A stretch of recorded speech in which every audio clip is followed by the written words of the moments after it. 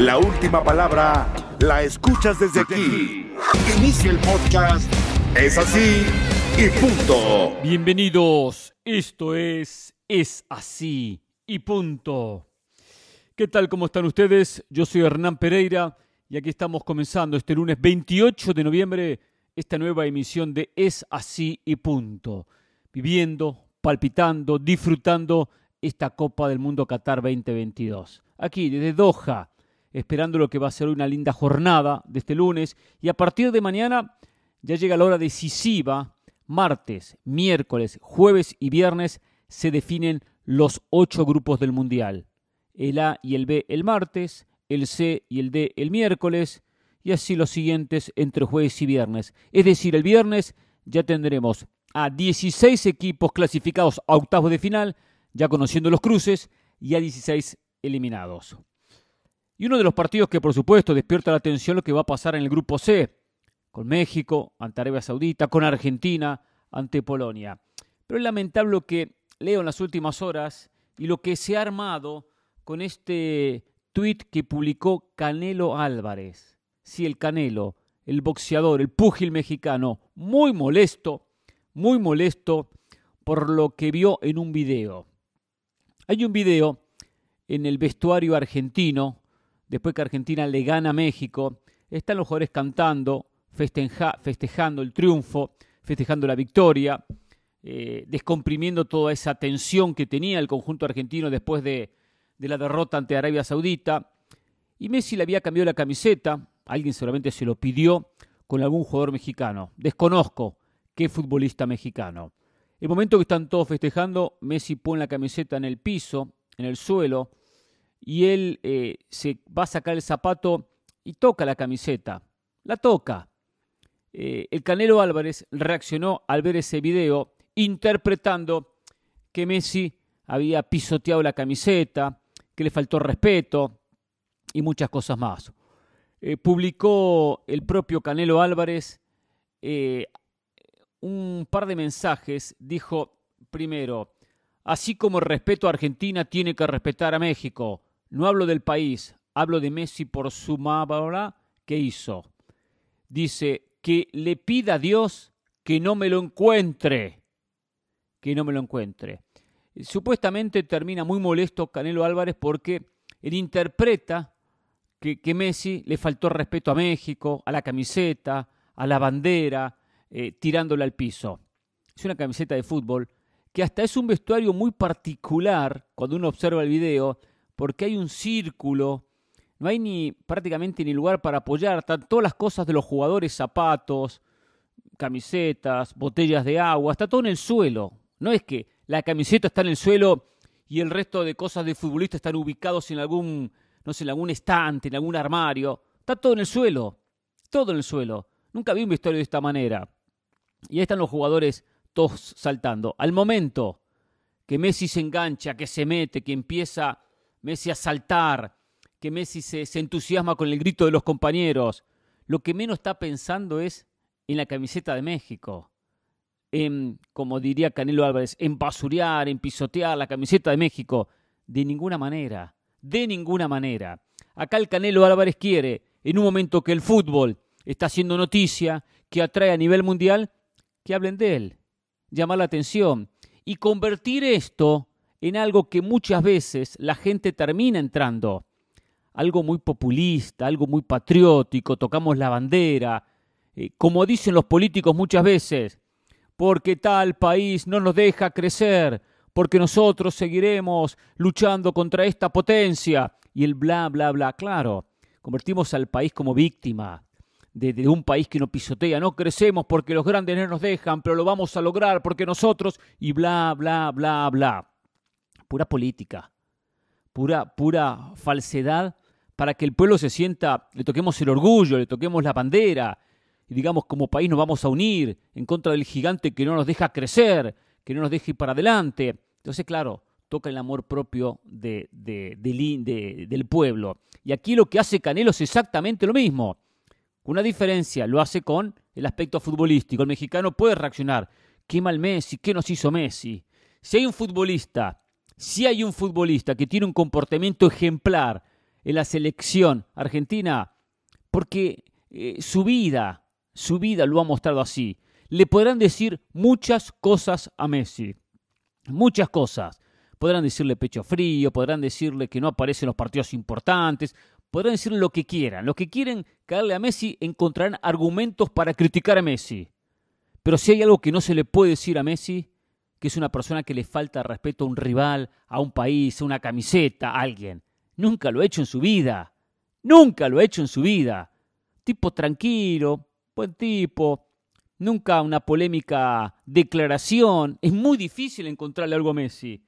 Y lo que menos quiere hacer Messi es, en un momento de júbilo, de alegría, ir a pisar, a menospreciar a México, a tirar en el piso una camiseta, interpretarlo como lo hace el Canelo con una bandera. Hay diferencias, entre banderas y camisetas. Hay diferencias. Siempre decía Jorge Ramos que en el fútbol no habría que tocar el himno. Y yo entiendo ese mensaje. Porque se toca mucho la patria, el país. Y si bien una selección representa a un país, y eso lo entiendo, es una competencia deportiva. Una competencia deportiva, claro, tiene una magnitud que no tienen otras competencias. También se puede enfrentar en tenis, se puede enfrentar en hockey, se puede enfrentar en cantidad de disciplinas y nunca hay tanto ruido, ni el país se moviliza tanto como se moviliza en el fútbol. Me gusta lo que puso David Faitelson. Dijo, sí, y nosotros le pedimos a Dios que no nos vuelva a poner enfrente en una cancha de fútbol. O sea, que no vuelva a poner a Messi enfrente de una cancha de fútbol. Ahora te sientes el defensor de la patria. No te queda, Canelo, el traje de payaso. Eres un boxeador serio. Sigue así. Entonces, acá empezamos a buscar culpables en Martino. Empezamos a buscar situaciones que están ligadas a tratar de sacar esa bronca por una derrota, buscando cualquier cosa de una provocación de Argentina. Hay que terminar con eso. Pero hay que mandar el mensaje claro. México no está eliminado del Mundial. México no está fuera de la Copa del Mundo. Yo entiendo que hay un clima negativo. Entiendo que no hay confianza. No la había antes y tampoco la hay ahora. Después que México tras 180 minutos no marcó un solo gol. No le ganó a Polonia y perdió con Argentina. Entiendo que existe esa onda negativa y esa sensación de pensemos en el 2026. México tiene que jugar contra Arabia Saudita una final. Ganar, golear y hasta por qué no gustar. Pero preocuparse por lo primero, por ganar y por golear. ¿Es imposible? No es imposible. Esto es fútbol. No es imposible. No vengo a decir que México va a clasificar ni que México va a golear. Lo que digo es que no es imposible. Que de repente hasta consigue que Argentina le da una mano si Argentina le gana a Polonia por una buena diferencia de goles.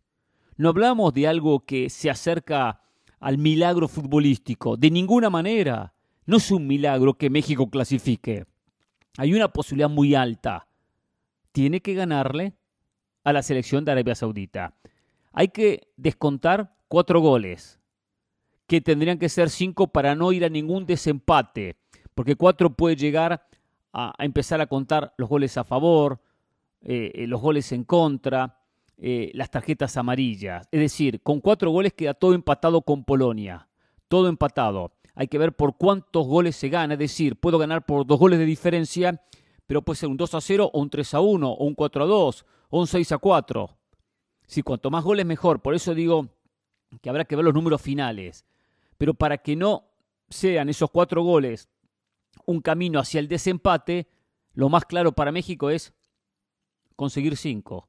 Digo, 5 goles entre los que consiga México y los que descuente Argentina. Si Argentina gana, porque si Argentina pierde su partido contra Polonia, que en el vamos es una posibilidad, pequeña, pero es una posibilidad. ¿Quién pensaba que Argentina iba a perder contra Arabia Saudita? Nadie. O sea, es una posibilidad. Si Argentina pierde contra Polonia, México gana y clasifica. O sea, seamos claros.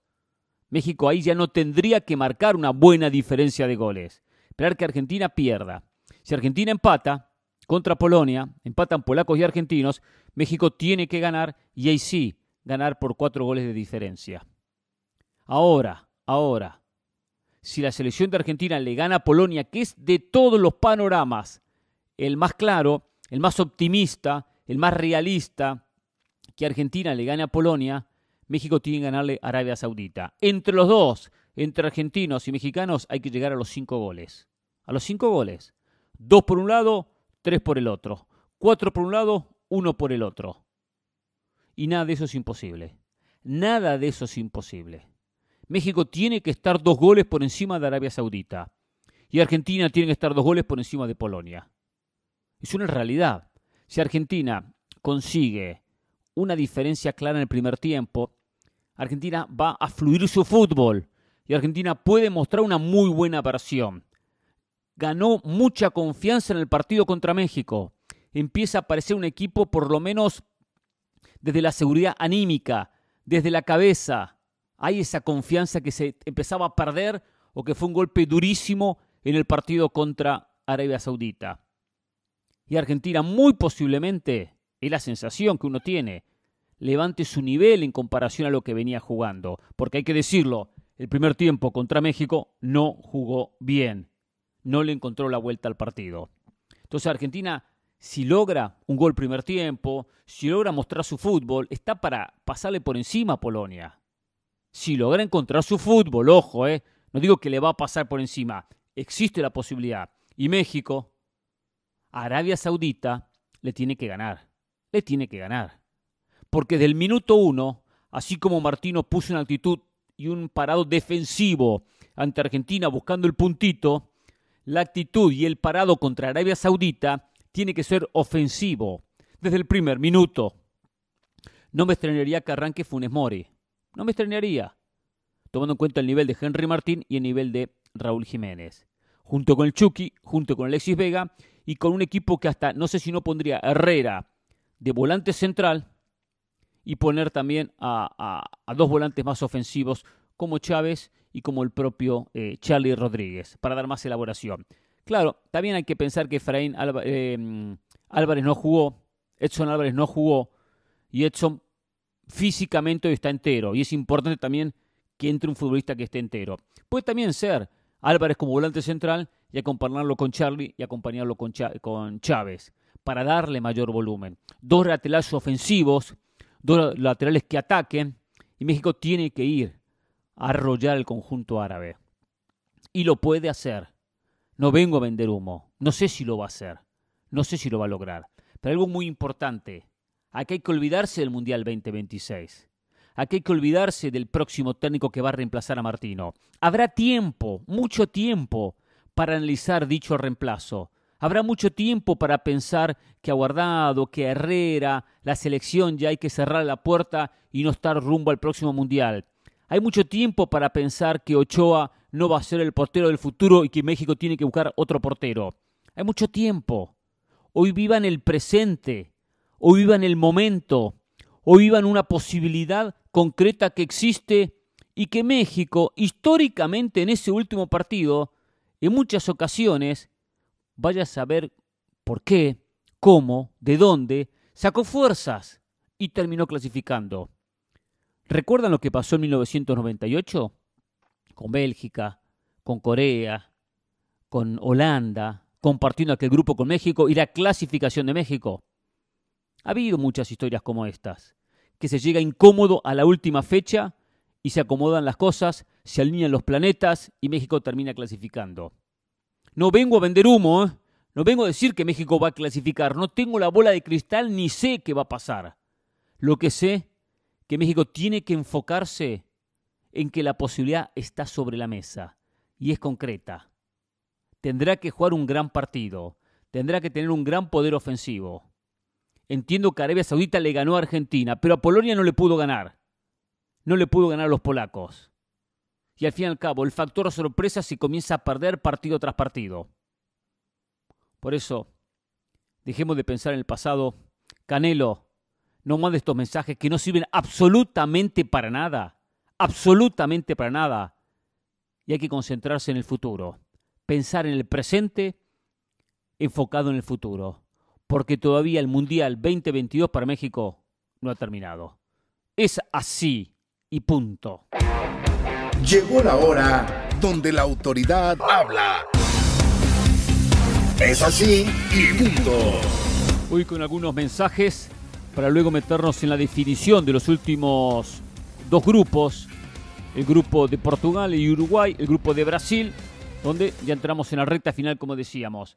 Pero bueno, primero con los mensajes. En la cuenta de Instagram, Pereira ESPN. A ver, se comunica Rubén, dice: saludos Pereira, cuando Argentina perdió con Arabia Saudita usted dijo que sentía bronca. Pues yo estoy encabronado. Así es como decimos los mexicanos. Nunca me gustó este proceso del Tata Martino. Siento que es una selección sin huevos y sin orgullo. El único que me daba un poco de esperanza previo al Mundial era usted, cuando decía que este era un torneo aparte. Pero no, esto siguió siendo más de lo mismo. Contra Argentina no esperaba más. Pasó lo que tenía que pasar, pues hombre por hombre son simplemente mejores. Pero contra Polonia se vio una selección conformista. Si bien es cierto México no tiene jugadores de clase mundial, tampoco los canadienses, y mire el gran equipo que son. Además, cuando dice que el gran tridente, Chucky, Corona y Jiménez, estaban en buen momento, el Tata nunca los hizo jugar bien a los tres. Tengo mucho más que desahogar, pero no quiero alargar más mis mensajes. Solo una cosa más: ¿qué posibilidades ve usted de que llegue Gallardo o Almada al Tri después de este proceso? Gallardo no le veo ninguna posibilidad. Almada sí le veo chances. Hay que analizar algo, que eso lo hablaremos en su momento, por eso recién dejé el mensaje anterior, que usted lo escuchó. Se dan cuenta que ustedes ya están enfocados no en ganarle a Arabia Saudita. Este es un reflejo de Rubén, y entiendo su bronca, ¿eh? Yo entiendo su bronca. Yo estaba con muchísima bronca después de la derrota ante Arabia Saudita. Yo entiendo su bronca. Ya están pensando en Almada, están pensando en Gallardo, están pensando en el Piojo Herrera, están pensando en un nuevo técnico. Pero no están pensando que hay un partido contra Arabia Saudita, que México puede clasificar. La solución no va a ser Gallardo, la solución no va a ser Almada, la solución no va a ser el técnico del Manchester City, Guardiola. Ninguno de ellos va a ser la solución. Cuando México no cambie otros aspectos que están ligados con la formación de los jugadores, con la liga de ascenso, volver a la liga de ascenso, ascensos y descensos, cambiar el sistema de disputa del campeonato, bajar la cantidad de extranjeros, facilitar la venta de jugadores a Europa. Ahí es donde tiene que trabajar México. Venga quien venga, sea el técnico que sea, porque lo he dicho, hoy ya el mexicano acepta, y lo entiendo, que hombre por hombre Argentina tiene más. Y es verdad, lo tiene. No podemos discutir ese tema. Decía el otro día, sin menospreciar a nadie, entra Roberto Alvarado, delantero de Chivas, que en Cruz Azul ahí estuvo, no logró consolidarse, o decir fue un jugador diferente, y entra, por ejemplo, en la Argentina, Julián Álvarez, delantero del Manchester City. Por hablar de dos jóvenes. Entonces, la mayoría de los casos vemos jugadores que están en Europa empezando a caminar, a transitar, o ya algunos consolidados, contra jugadores que están en la Liga MX y que no han podido llegar a Europa. Entonces, hay una diferencia, no podemos cuestionarla. Pero antes se competía mejor. Con los años, la sensación que se compite peor. Y me refiero en cuanto a lo que es un México-Argentina. A ver, dice Edson Rosales: buen día, profe, y felicidades por el triunfo de Argentina ante México. Espero clasifiquen a octavos y lleguen lejos en la Copa. Profe, ayer cuando escuchaba Es así y punto, el día de ayer, noté que había un programa adicional que se titulaba algo así: El Tata está cansado de dirigir al Tri. Cuando terminé de escuchar el podcast de Es así y punto, el programa adicional había desaparecido y no pude escucharlo. ¿Podría dar un contexto sobre dicho programa adicional, ya que por alguna razón ya no está disponible? ¿Sabe? En verdad, Edson, no sé a qué se refiere. No es un programa que yo armé. El Tata está cansado de dirigir al Tri. No sé a qué se refiere, honestamente, Edson. Si lo supiera, le daría una mano. Gracias. Dice Enrique Romero: Álvaro Morales no da una, se burla de Messi y nos clavó el día de ayer. Se burló de Cruz Azul y queda campeón. Se burló de Chivas y quedó campeón. Postdata: usted es mi técnico favorito, pero en el Mundial andando como un buen cliente, un día Argentina, otro día Costa Rica y el otro Estados Unidos. Enrique, abrazo. Le digo una cosa más de Álvaro Morales: le fue al América, cambió de equipo, es una vergüenza cambiar de equipo. Le fue al América, el América no ganó absolutamente nada. A ver, le cuento lo de Argentina, Costa Rica, Estados Unidos. Yo lo vi a Argentina. número uno, lejos. Disfruto, sufro, lloro, me pongo muy contento, me pongo de mal humor. Todo me genera Argentina. A Costa Rica la apoyo porque es la selección de mi esposa. Y tengo una muy buena relación con ticos, independientemente que es una selección latinoamericana. Y quiero que le vaya bien. También quiero que le vaya bien a Ecuador o a Uruguay. Quiero que le vaya bien. Entonces, por mi esposa me alegro. Yo estaba muy contenta ella cuando ganó Costa Rica. Conozco a jugadores, conozco a dirigentes y me alegro por Costa Rica. Pero hay una diferencia, hay una diferencia. Yo no me pongo la camiseta de Costa Rica, sí me pongo la camiseta de Argentina. Ahora sí, por supuesto que el apoyo, que le vaya bien. Si juega Costa Rica, Japón, que gane Costa Rica. Estados Unidos. No sabía la pasión que está teniendo mi hija que tiene 17 años, Sabrina, por Estados Unidos. A ella, independientemente que le cae muy bien o le gusta a algunos jugadores por su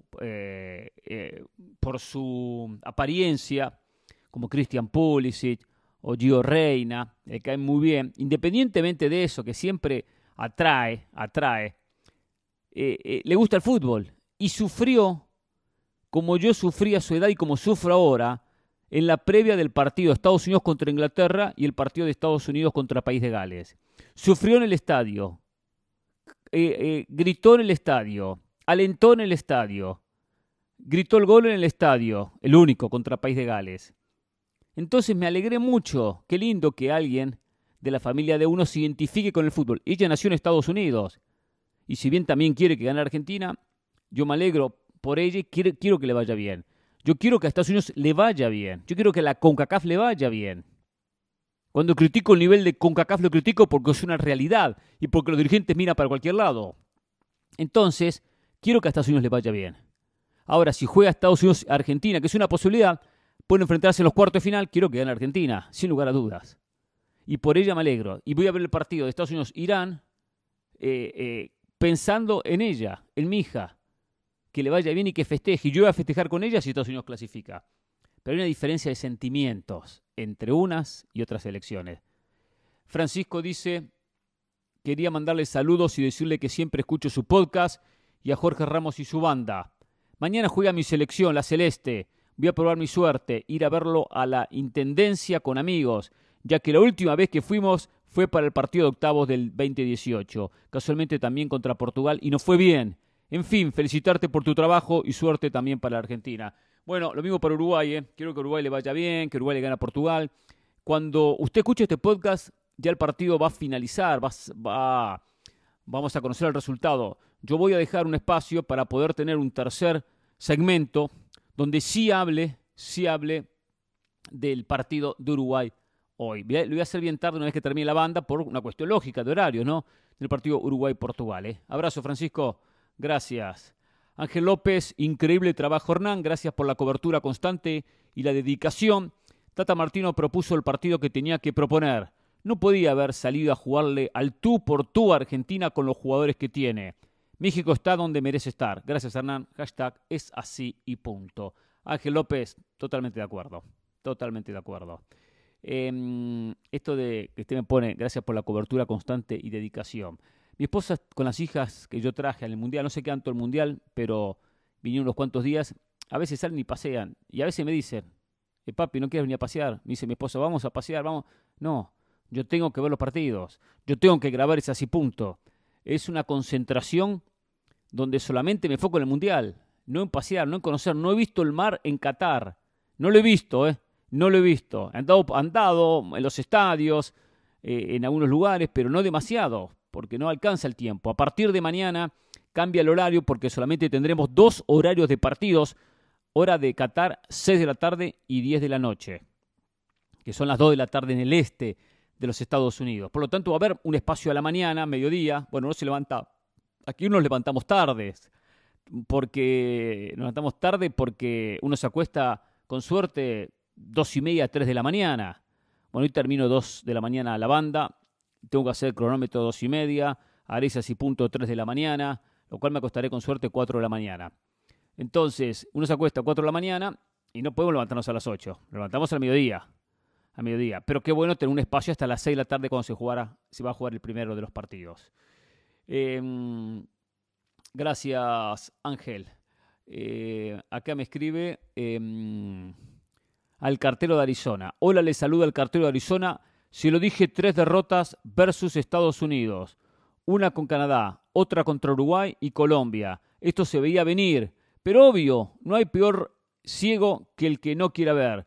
No te culpo, Hernán. A todos los argentinos le convenía un México mediocre y sin idea en el ataque. Otra cosita, Argentina no está para campeón. Es así y punto. Sí, a ver, lo de México, está bien. Yo primero, México no está fuera. Vuelvo a lo mismo, Ya ustedes ven a México eliminado, ¿Se dan cuenta? No tienen ni esperanza. La gente me escribe y nadie escribe diciendo contra Arabia, cuántos goles podemos ganar. Ahí no digo, cambiemos el chip, señores. Hay que cambiarlo. México puede avanzar, no está eliminado. Pues están todos derrotistas. Y sé que todos me van a decir, si México queda eliminado, Pereira, al final lo vendiste humo. No, yo no vendo humo, soy un tipo optimista. Soy un tipo que creo. Soy un tipo que confío. Decía siempre Marcelo Gallardo, hay que creer, hay que creer. Y he visto situaciones, y qué importante era el carácter que transmitía siempre Marcelo Gallardo. Siempre lo digo, porque me acuerdo un partido contra Gremio de Porto Alegre, perdiendo la ida en Buenos Aires, en la cancha de River. Dijo, hay que creer, hay que confiar. Vamos a Brasil, perdíamos 1-0. O sea, perdimos como local, perdíamos en Brasil, fuera de la Copa Libertadores, faltaban, no me acuerdo, 10 minutos, 5 minutos, 8 minutos. River tenía que hacer 2 goles. Hizo uno. Y después sobre el final tuvo un segundo con un penal y terminó ganando 2-1 y pasó a la final de la Copa Libertadores. Jugamos contra Jorge Wisterman, perdimos 3-0 en Bolivia, 3-0. Pero Marcelo Gallardo transmitía este mensaje. Hay que creer, hay que confiar, no nos demos derrotados antes de tiempo. Jugamos la revancha, le metimos 8. Yo sé, era Jorge Wisterman, lo que quieran. Pero es fácil, si el mensaje es derrotista, es negativo, no se gana, no se gana. Porque si uno no confía en uno, ¿cómo va a ganar? Si no confía en uno. ¿Cómo uno va a ganar?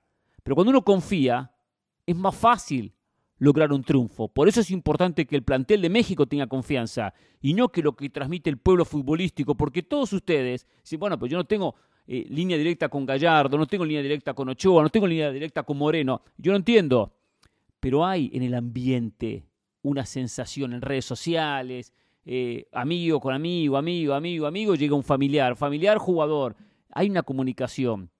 Y si esa es muy negativa, como hoy existe, la posibilidad se disminuye. Lo de Argentina tiene que ganar, tiene que mejorar para ser campeón del mundo. Sin dudas, así no puede ser campeón del mundo.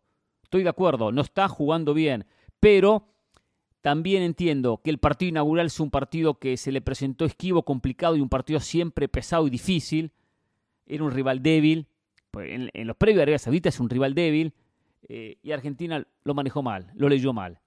Y eso lo llevó a que el segundo partido jugó con nervios. Segundo tiempo jugó mejor. Contra Polonia va a ser muy importante el termómetro contra Polonia. He visto muchas selecciones con dudas en las primeras rondas y que se fueron potenciando durante el campeonato. No digo que Argentina lo va a hacer, pero sí existe la posibilidad. Abel, saludos Hernán. A México le pasó factura, a mi juicio, el dejar afuera a Chaquito y Lainez, por el desparpajo de Lainez y también por la racha de goleador, el momento de Santi, pues el Piojo ha jugado y no ha creado nada. Y Henry ni Raúl tampoco han hecho nada. Entonces contra Argentina dejó a Edson sentado. A la verdad, nada entendible para mí. Pero el técnico es el Tata y él pasará a la historia posiblemente como el técnico que rompió la racha de 8 apariciones en octavos seguidas. Pues el panorama luce nefasto, en verdad. Hashtag es así y punto.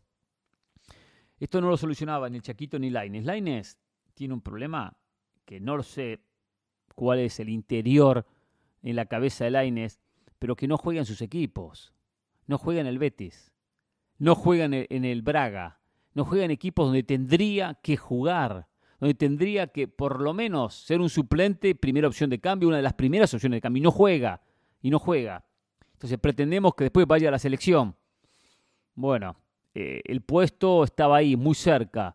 Se lo disputó con el Roberto Alvarado, lo disputó con Antuna, terminó quedando fuera. No hubiese cambiado la selección, no hubiese cambiado. Y Santi tampoco. Todos querían a Henry Martín y jugó. Raúl Jiménez tenía que estar por su jerarquía y jugó. Funes Mori al fin y al cabo ni ha jugado en este mundial.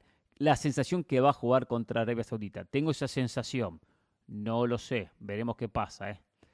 Dice Alex, estimado Pereira, tenemos varias sorpresas en cada grupo.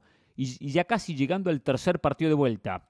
Ecuador, Irán, Arabia Saudita, Australia, Japón, Marruecos y aún otros por jugar. ¿Cuál ves el equipo sorpresa más fuerte que llegue más allá? ¿Y cuál no lo ves avanzando a la siguiente ronda? Saludos y vamos a América Latina. De lo que usted menciona, a ver, Ecuador va a llegar. Y Ecuador no solo va a llegar a octavos. Yo a Ecuador lo veo en octavos. Lo veo disputando con muchas chances su clasificación a cuartos. Disputando. No puedo decir que no digo que llegue a cuartos. Disputando su opción de llegar a cuartos. Lo de Arabia Saudita no le veo chances. Va a disputar contra México su partido. Es una final también para Arabia Saudita. Es una final. La sensación es que México va a ganar ese partido. Quizá no le alcancen goles, pero no lo veo a Arabia Saudita con opciones de... O sea, sí lo veo con opciones de clasificar. Pero tampoco lo veo, no le veo muchas chances. Porque puede, sabemos que hasta quizás con el empate termina clasificando. Y tuvo un muy buen partido. Pero el partido con Polonia, que era el partido que tenía que confirmar su gran momento, no supo hacer absolutamente nada. Lo de Australia ahora depende de sí mismo. Va a ser un cierre duro, una prueba de fuego. Contra Francia no le fue bien. O sea, al fin y al cabo le gana Túnez. Tampoco es que le termina ganando una selección de gran historia. Pero la prueba la tiene contra Dinamarca. Y bueno, ahora tendrá que demostrar ahí la selección de Australia. Japón decepcionó. También le gana a Alemania, pero pierde con Costa Rica. O sea, al fin y al cabo, más de lo mismo. Marruecos sí ha sido una de las sensaciones de la Copa. La verdad que Marruecos y ha jugado bien. El partido de ayer realmente espectacular de los marroquíes. Y el triunfo conseguido. A Marruecos lo veo muy cerca de la próxima instancia. Marruecos hoy está en su grupo segundo con 4 puntos por diferencia de gol, pero comparte con Croacia y cierra con Canadá. Canadá está eliminado, que Canadá no va a ser un partido fácil para Marruecos el partido con Canadá, porque Canadá va a intentar por lo menos conseguir un triunfo, conseguir algo en la Copa del Mundo, un punto, llevarse algo. Entonces no va a ser un trámite para Marruecos. Pero al eliminarse o al jugar Bélgica y Croacia entre ellos, eso facilita a Marruecos que seguramente avance. Es un poquito entre las sorpresas, pero bueno, habrá que ver. Siempre digo una cosa igual, las sorpresas están muchas veces enfocadas a un partido, pero no enfocadas a un campeonato. Es decir, hay selecciones que sorprenden durante 90 minutos, pero la importancia es cuando se sorprende durante un torneo. Y ahí es donde muchas quedan en el camino. Gracias, dice Sacostan. Esta es una respuesta a una pregunta del día de ayer. Hola Hernán, sí hubo un jugador de la raza negra y jugó en Chivas y creo que estuvo en un proceso de selección mexicana. Se llama Eduardo y el apellido no me acuerdo. Y después me voy a escribir y me ponen, se llama Eduardo Isela y era de padre hondureño y madre mexicana y está en Wikipedia. Es verdad. Ahora que lo menciona, es verdad. Defensa central. Me acuerdo, sí. Eduardo, que era Eduardo con O, no con U, Eduardo Isela. Me acuerdo de él, es verdad, es cierto. Miren, gracias por el dato, le agradezco mucho.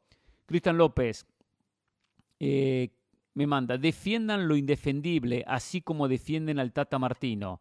Si fuera Cristiano, ya me imagino como Jorge Ramos y su banda armarán un lío. Así como cuando Cristiano no fue a pretemporada porque su bebé estaba enferma en el hospital. Decían, se quiere ir del United. ¿Por qué no va a jugar Champions? Mandó el video de Argentina y lo que dije al comienzo del Canelo. Entonces, bueno, lo de Cristiano es una historia, lo de Messi es otra historia. No sé por qué la gente mezcla todo. Siempre que hay una noticia de Cristiano, hay que relacionarla con Messi. Siempre que hay algo de Messi, hay que relacionarlo con Cristiano. No tiene nada que ver un tema con el otro. Cristiano se quería ir del United. Es un hecho que se quería ir del United. Lo de la niña enferma, perfecto, yo lo compro, está bien. Puede faltar un día, 2 días, una semana. Faltó toda la pretemporada. O sea, se quería ir del United. Eso no había ninguna duda. Al fin y al cabo se fue del United. O sea, el hilo de todas las noticias fue ofrecido a cantidad de equipos. Se quería jugar Champions. O sea, no se puede discutir ese tema. Es una realidad. Que después la disfrace Cristiano, bueno, usted compra lo que quiere, consume lo que quiera. Esto es en referencia que dice como que no hay que defender a Messi por lo que pasó con la camiseta de México. Cristian, yo opiné al comienzo, no voy a repetir el comentario, Pero bueno, piense lo que usted quiera pensar. Compre lo que dijo el Canelo, ¿eh? Si a usted le gusta, está feliz, cómprelo. Se puede engañar usted mismo. Ángel García, felicidades maestro por el triunfo del albiceleste que hizo lo que tenía que hacer para ganar. Y pues suerte para mi México que amo y que siempre apoyaré. Es así, punto. Muy bien, hay que apoyar a México, usted tiene que apoyarlo. Me parece perfecto y estar con fe. Dice Rostinei, han sacado de contexto el momento en que Messi se intenta sacar el botín y toca por un segundo una camiseta de México que tenía en el vestidor. Están diciendo que Messi patea la camiseta y las redes sociales inundadas de insulto a Messi. Hasta el Canelo Álvarez le puso unos tweets retando a Lionel. Es una vergüenza las campañas de desinformación que hacen para atacar a un jugador. Es la manera en que los hace sentirse un poco mejor después de otra vez perder con Argentina. Qué ardor les da Messi. Es lamentable, sí, pasa por ese lado. Es así, Rostinei. Mucha gente que tiene esa bronca, esa desilusión, esa impotencia, entonces nos agarramos con alguien. Se cruza Messi el camino y nos agarramos con Messi. Lo decía en el segmento anterior, lo explicaba muy bien. La verdad que tenemos que ser un poco más fríos, un poco más inteligentes, analizar un poquito más y no simplemente irnos con eso. Pero bueno, se busca cualquier cosita para tocar el amor propio. Y el Canelo Álvarez, por supuesto, lo que estaba buscando aquí es ser noticia, y lo consigue, ser noticia, hacer más ruido. Si yo fuese Lionel Messi, salgo en conferencia de prensa y le digo, no, Canelo, me voy corriendo, ni me quiero pelear contigo, ni me quiero pelear, porque sabemos la diferencia que existe entre un jugador de fútbol contra un boxeador. Nadie se quiere cruzar contra el Canelo Álvarez. Pero aclararía igualmente la situación si alguno piensa que tendría que hacerlo. Porque Messi nunca le faltó respeto a nadie, ni se lo va a faltar el respeto a nadie.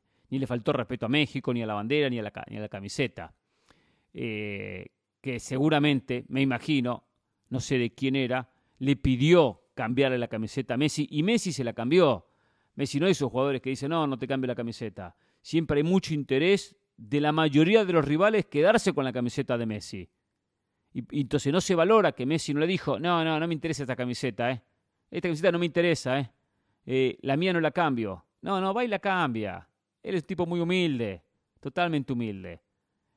Pero bueno, cuando se busca donde no hay, algunos terminan encontrando. Es lamentable, es muy triste. Los capítulos negros de esta Copa del Mundo. Que tengo que decir también una cosa, Lo que vi en redes sociales era repugnante, indignante entre México y Argentina, entre argentinos y mexicanos. Lo que vi en gráficas burlándose, entiendo la burla, el folclore del fútbol, entiendo cargar a otro, entiendo reírse de otro, bueno, perfecto, pero pasaron el límite. Mucha gente pasó el límite. Y al fin y al cabo, es solo una competencia deportiva, es solo un deporte que tenemos que disfrutar como una Copa del Mundo. Bastante esperamos para una Copa del Mundo. Por eso hay que disfrutarla segundo a segundo, minuto a minuto, y no tampoco sentirse eliminado antes que pite el árbitro de cada partido. Es así y punto. Llegó la hora donde la autoridad habla. Es así y punto. A ver, se completó la segunda fecha, la ronda segunda de esta Copa del Mundo, con lo que fue una jornada emotiva. El empate Camerún-Serbia 3-3, la victoria de Ghana 3-2 ante Corea del Sur, el triunfo de Brasil 1-0 ante Suiza y el último partido que fue la victoria de Portugal 2-0 ante Uruguay. Hablamos un poquito de Brasil, comencemos con Brasil y este triunfo justo ante la selección suiza por 1-0. Un Brasil sin Neymar, un Brasil que lo termina ganando bien, le faltó un poco de fantasía, le faltó desequilibrio individual, le faltó más peso en los hombres de adelante y le tuvo que trabajar mucho el partido, al punto que recién sobre el final aparece Casemiro, faltaban 7 minutos, cuando termina anotando el gol de la victoria, una muy buena definición de Casemiro sin lugar a dudas. Había anotado un gol previo Vinicius, pero habían sancionado bien una posición adelantada de Richarlison y después termina siendo invalidado dicho gol. En el balance Brasil lo gana, no le sobra mucho, la ausencia de Neymar la sintió el equipo de Tite, pero termina en el balance siendo más ante una selección suiza, esta selección de segunda línea, pero que complica. Una selección que en la última Eurocopa dejó buena imagen, que dejó algún candidato fuera de la competición y que se limitó a a defender, que era prácticamente lógico, muy difícil jugarle a Brasil. Aunque fue un conjunto que pocas veces lo intentó, pero tuvo algún que otro contragolpe y alguna que otra llegada a la portería de Alisson. Un Brasil que maneja bien la pelota, que es muy rápido, preciso, que juega un toque en los metros finales, que trata de presionar colectivamente. Paquetá se sumaba como segundo delantero cuando la pelota era del equipo suizo, una presión en campo contrario que le daba una rápida recuperación. Termina Brasil dejando una sensación positiva, sin ser un equipo avasallante, pero por lo menos consigue la clasificación, su segundo triunfo en 2 partidos, ya mete su pasaporte a la próxima ronda, que por supuesto lo más importante. De a poco tendrá que ir creciendo Brasil y seguramente lo irá haciendo en el correr del campeonato, y habrá que ver la presencia de Neymar. Neymar es diferente, Neymar le puede dar un fútbol que Vinicius dentro de su posición no se lo da, más recostado por izquierda, más de buscar la diagonal, de buscar ampliar, y si bien Vinicius termina hoy siendo un hombre importante, no tiene el peso que tiene, por supuesto, Neymar. La combinación de ambos para Brasil es peligrosísima para cualquier rival.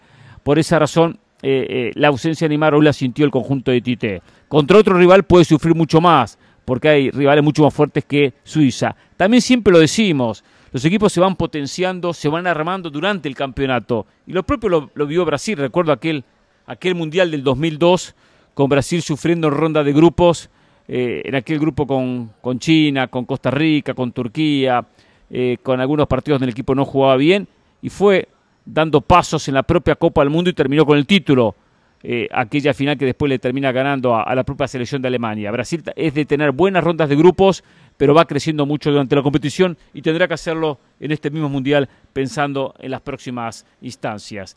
Después, en el partido que cerró la jornada, ganó Portugal 2-0 a Uruguay, con 2 goles de Bruno Fernández. Un partido de un primer tiempo trabado, con pocas situaciones, chato. La más clara tuvo Uruguay, con Bentancur en un mano a mano, que termina definiendo malo, que termina sacando con cierta fortuna el portero Diogo Costa.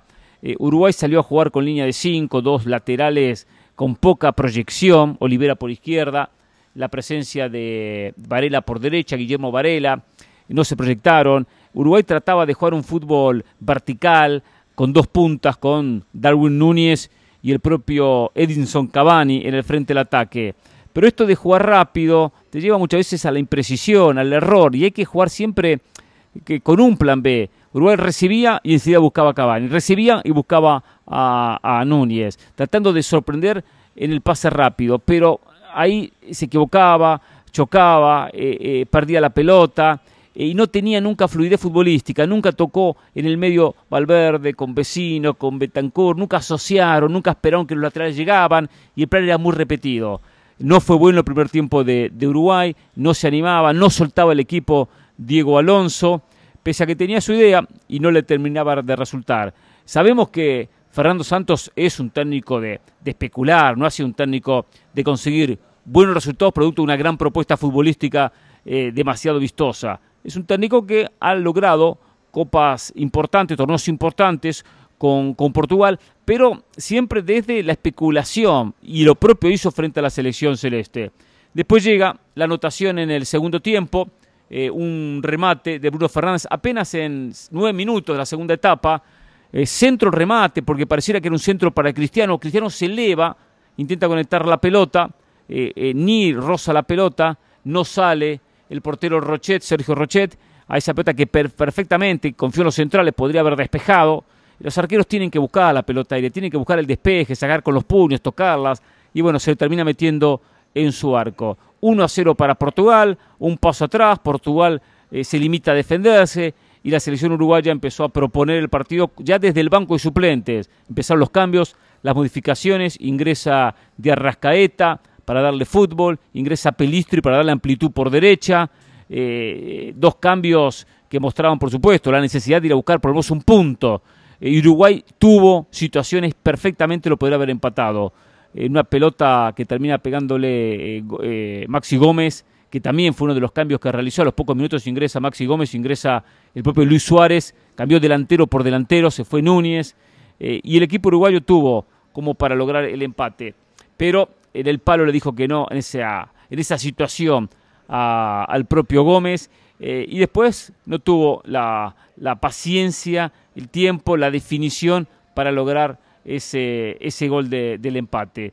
Le faltó fútbol a Uruguay, la imagen en el balance 90 minutos no terminó siendo buena, y sobre el final una mano de estas que se sancionan a través del VAR, que uno termina cuestionando constantemente, que no lo hubiese sancionado de ninguna manera, le da a Bruno Fernández la posibilidad para ampliar, lograr el 2-0 y decretar el triunfo de la selección portuguesa. Portugal, que también se une a los clasificados a octavos de final, es el tercer equipo clasificado. Portugal, Francia, Brasil, 3 candidatos a ganar sus grupos, 3 equipos que ya están en la próxima ronda. Lo bueno para Portugal no solo la clasificación, Portugal ahora en esta ronda prácticamente es un hecho que va a evitar a Brasil en el cruce, y evitar a Brasil es fundamental. Era un poco el objetivo de Uruguay, que siempre lo veníamos mencionando, que Uruguay pudiese clasificar, pero en la primera posición y no segundo. Ya a Uruguay le es imposible alcanzar a Portugal, que le sacó 5 puntos. Portugal no tiene el primer puesto garantizado porque en la última jornada enfrenta a Corea, si pierde, y si gana, derrota a Uruguay, quedará en igualdad de condiciones, gana con Portugal y habrá que ir a los goles, a la diferencia de gol como primer criterio de desempate. Pero independientemente de eso, es muy difícil que a Portugal se le escape la primera posición, porque por lo menos con el empate logrará la clasificación en primera posición. Uruguay no está eliminado, Uruguay llega a la última jornada prácticamente dependiendo de sí mismo, porque un triunfo contra Ghana le da 4 unidades y supera a la selección africana. Tiene que esperar que Corea no gane por una diferencia de gol mayor frente a Portugal, algo que vemos muy complicado que lo pueda lograr el conjunto asiático. Por lo tanto, para Uruguay todavía queda Copa del Mundo. No ha marcado goles, no ha dejado buena imagen en estos primeros 180 minutos, no ha funcionado las ideas de Diego Alonso, pero sabe que una victoria frente a Ghana puede encaminar hacia unos octavos de final, que claro, van a ser difíciles, no hay duda, van a ser complicados contra Brasil, muy complicados, pero antes de pensar en Uruguay-Brasil, que primero piense en Ghana. Revancha del 2010 para el conjunto africano, un partido que no va a ser fácil, que Uruguay va a competir con sus propios temores y con sus propios fantasmas, porque son esos partidos donde se juega mucho en la cabeza, se juegan con presión. Lo que no hay ninguna duda, que Uruguay va a cambiar la actitud, el parado, y desde el vamos va a salir a proponer, a buscar el partido. Tiene con qué para conseguir la victoria y por consiguiente la clasificación. Si no, entraría en el grupo de los equipos que terminen fracasando en esta Copa del Mundo. Es así y punto. Hasta mañana.